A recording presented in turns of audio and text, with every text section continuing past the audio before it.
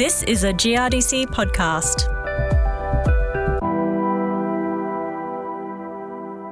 Gas-tight sealable silos are the preferred system of grain storage, and like all on-farm machinery, they require an annual maintenance health check, including pressure testing the silo. Common problems can include weather damage, wear, corrosion, or deterioration to inlet and outlet seals.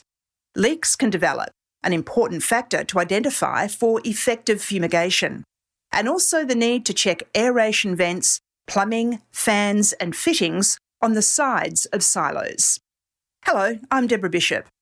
GRDC's Grain Storage Extension team suggests scheduling your annual maintenance check after you've cleaned your silo and it's empty, and then literally starting your maintenance health check from the top, checking the roof and lid where seals can often be damaged by pecking birds or by operational use. Repairing seals relies on replacement with a quality closed-cell rubber and application of a firm adhesive, which can simply be windscreen adhesive.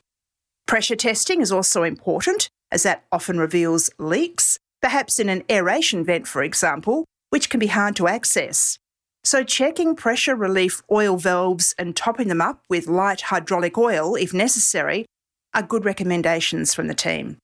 And remember to include a safety maintenance check around the silo's guardrails and ladders. So let's hear from Grain Storage Extension project members Ben White and Alex Conway on a detailed rundown and timing for that all-important annual silo maintenance checklist.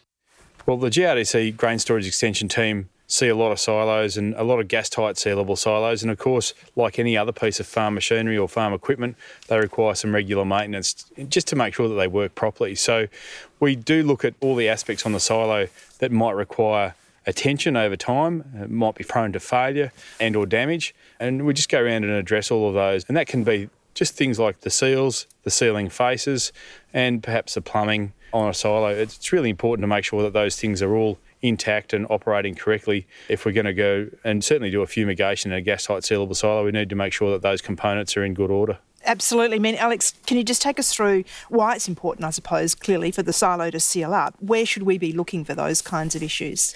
Well, obviously it's really important because when we're doing a fumigation, we need to ensure that we can hold the gas for a sufficient amount of time. So we really need to make sure that those seals are performing their job properly. We do find a few pretty key culprits when we're going around and pressure testing different silos. Starting at the top of the silo, we usually see that the fill hole and the lid that goes over the top, the seal there is often chewed out by birds, or damage does occur when we're trying to pull the auger into the silo. We often see that it can be bumped or hit, and the best way to rectify that is with a hammer and just try and do a bit of panel beating to straighten it back out. It's not hard to hit the top of the silo there when you're down on the ground and you've got a really high auger or a conveyor that's quite awkward to shift sometimes. A bit of damage up the top's not uncommon, and certainly the team see that a fair bit when we're getting around and doing pressure tests on silos and during workshops on farms around the country. And with leaks, specifically foam rubber and adhesives is what we've been talking about earlier today. The importance of closed-cell rubber, can you take us through that perhaps, Ben? Yeah, certainly. The replacement seals in a lot of cases are pretty easily fixed to the silo, and so what we'll normally do is we'll go around with a squirty bottle full of soapy water, we'll look for leaks, we'll find where those seals might have failed and quite obviously physically damaged. We'll take the seal off, normally peel that off with a scraper of some sort, and then, as you said, the closed-cell rubber is really important because in most cases it's got a high memory, so it's not going to compress over time. It also means that the closed cell structure of that rubber and the profile is kept intact, and also obviously is gas tight. So once we've removed the old seal, we stick down the new seal, and that's normally done with an adhesive of some sort that's quite firm and not going to release the rubber once it's stuck down. We find that windscreen adhesive is a really good option. It's a contact adhesive, and once we've got the old seal off and everything prepped up, put that down both on the closed cell rubber and then also on the sealing plate itself and stick those two together. The selection of rubber is important, and of course there's a whole stack of different profiles that you can buy of that closed cell rubber that will match whatever's been damaged. And just to extend on where we typically see those rubbers as well, like you say, Ben, the different profiles we see, like on a flat bottom silo around the access door, we often see different forms of rubber. But also on the fan sealing plate, we really do see a lot of leaks happening around those places as well. And a really easy one that is often overlooked is the vents as well. They're a little bit harder to get to, but the birds really enjoy chewing on those The ones. aeration vents, yeah, that's right. Yep. And they can be pretty hard to get to. So obviously, doing a pressure test is an important thing to do. If we're sure that every other seal on the silo is in good condition and the plumbing's in good condition, in a lot of cases it can be those aeration vents, as Alex mentioned, seals can be damaged and they need to be addressed, fixed up and sorted out.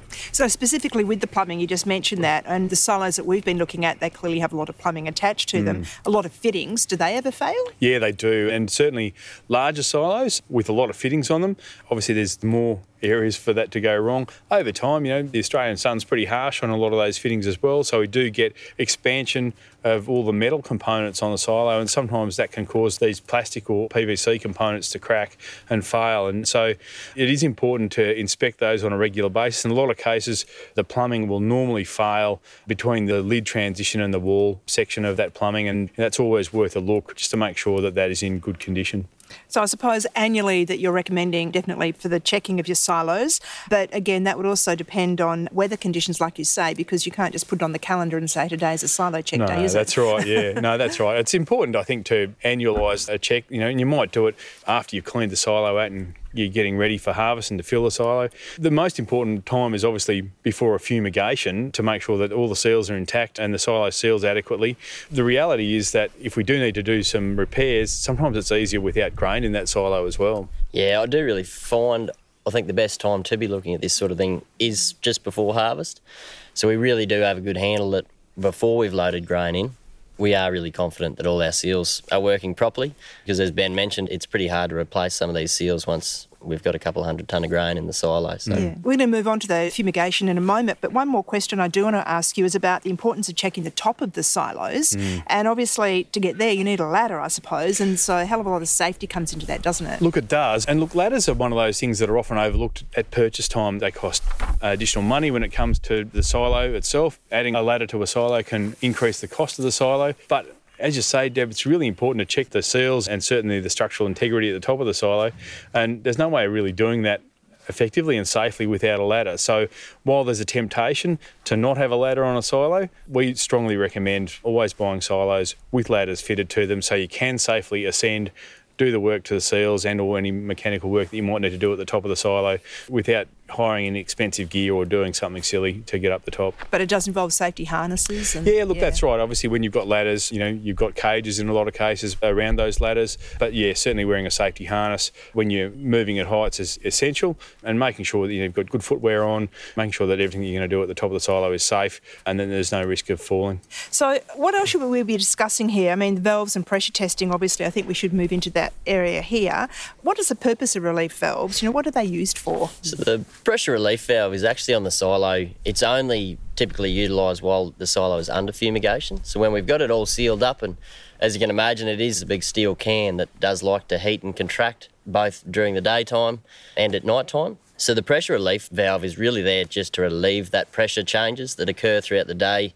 As the air is expanding and contracting inside the silo, it's really just to allow and really to avoid any structural damage to the silo, just to allow pressure to relieve itself. And I think it's important to say that, the only time that pressure relief valve really operates is when we're under fumigation. So it doesn't need to operate all the time. Our silos shouldn't be sealed up unless we're fumigating. So it's important to point out that it's only there for a short amount of time, but it performs a very essential role. And even beyond that, it is also a very helpful tool for actually measuring pressure. So when we are performing a pressure test, it's actually a very helpful tool.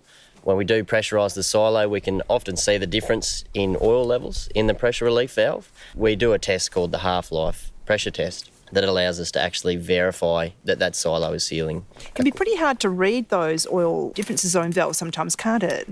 It can. They come in several different formats, and some are a bit opaque, some with the sun on them get a bit old and a bit difficult to see through. We do find that actually having some different devices can be quite helpful. So there's some very simple and easily accessible analogue gauges that we can use, but also digital gauges are available, and they just give us that extra level of precision when we're doing the test. I think it's also good for farmers to have one of these as well. So, as you say, Deb, it is very hard to read those oil levels sometimes. If you want a bit more resolution, a bit more precision, I suppose, and you want to really know what's going on inside the silo, an analogue or a digital gauge will give you that resolution. And of course, they correlate directly to what's going on in that pressure relief valve and the oil levels in there. So that 25 millimetre oil level difference equates to 250 pascals on our analogue or digital gauge.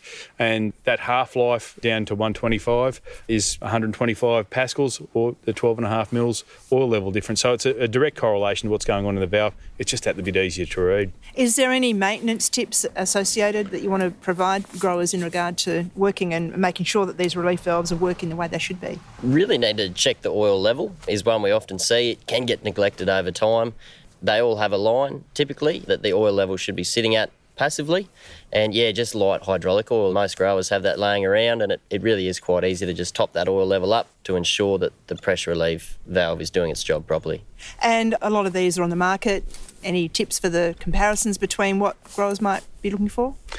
Typically, a manufacturer will have a valve that they normally use, and it might be that, as Alex said, that box sort of style, or it might be a U-tube sort of style. I think when it comes to maintenance, as Alex said, the light hydraulic oil and ISO 46 grade oil is perfect for topping those up. So growers have normally got that lying around and can top the oil levels up.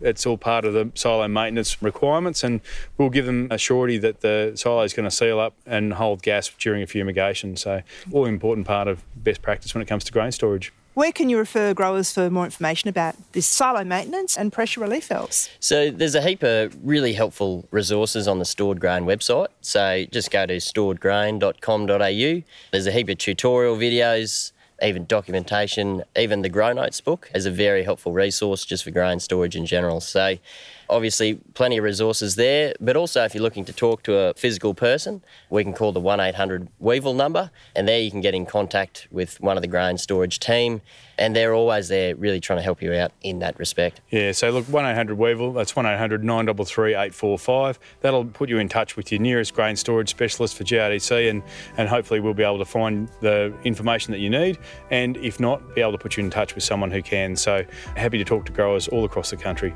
Ben, Alex, thanks a lot for your time today. Good advice there. Thank you. Thank you.